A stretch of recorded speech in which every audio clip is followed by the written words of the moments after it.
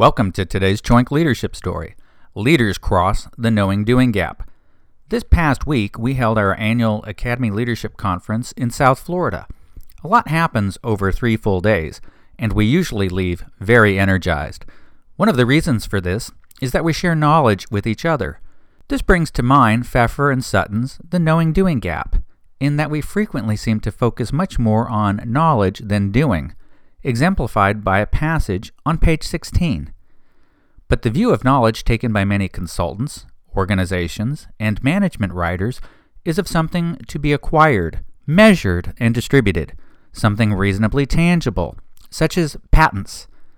Administrative knowledge seems an accurate term for this, and we may often presume that once possessed, this know-how will be used effectively, which in practice often does not happen.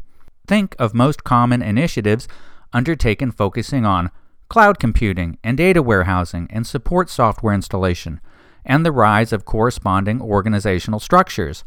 The usual result, adding technology without changing behaviors, which only extends the knowing-doing gap. Pfeffer and Sutton emphasize the use of the word knowledge as a process rather than a thing, as a helpful habit worth developing. Or put another way, most companies overestimate the importance of the tangible, specific, programmatic aspects of what competitors, for instance, do, and underestimate the importance of the underlying philosophy that guides what they do and why they do it. What they do and why they do it. So, what energized our Academy leadership team this past week? We shared stories about things that we did, ways we engaged with our clients, and most significantly, we captured the stories from our Leadership Excellence Partner Award winners. These were the amazing testimonials, shared from the heart by leaders who are transforming their organizations while working with an Academy Leadership Facilitator, or partner. There's an analog here worth reflecting on.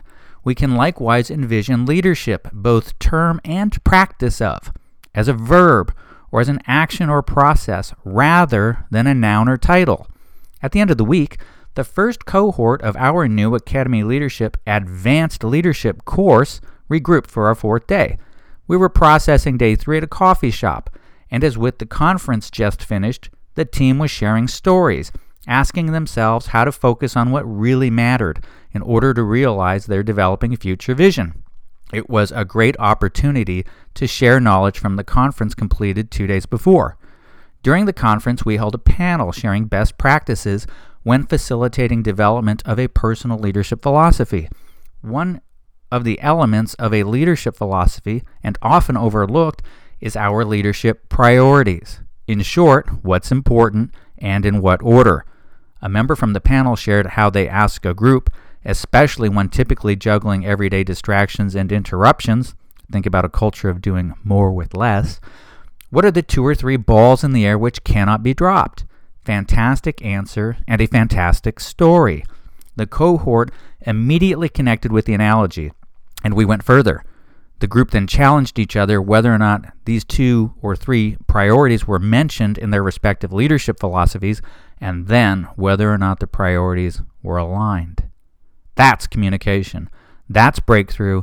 That's leadership. Leaders cross the knowing-doing gap.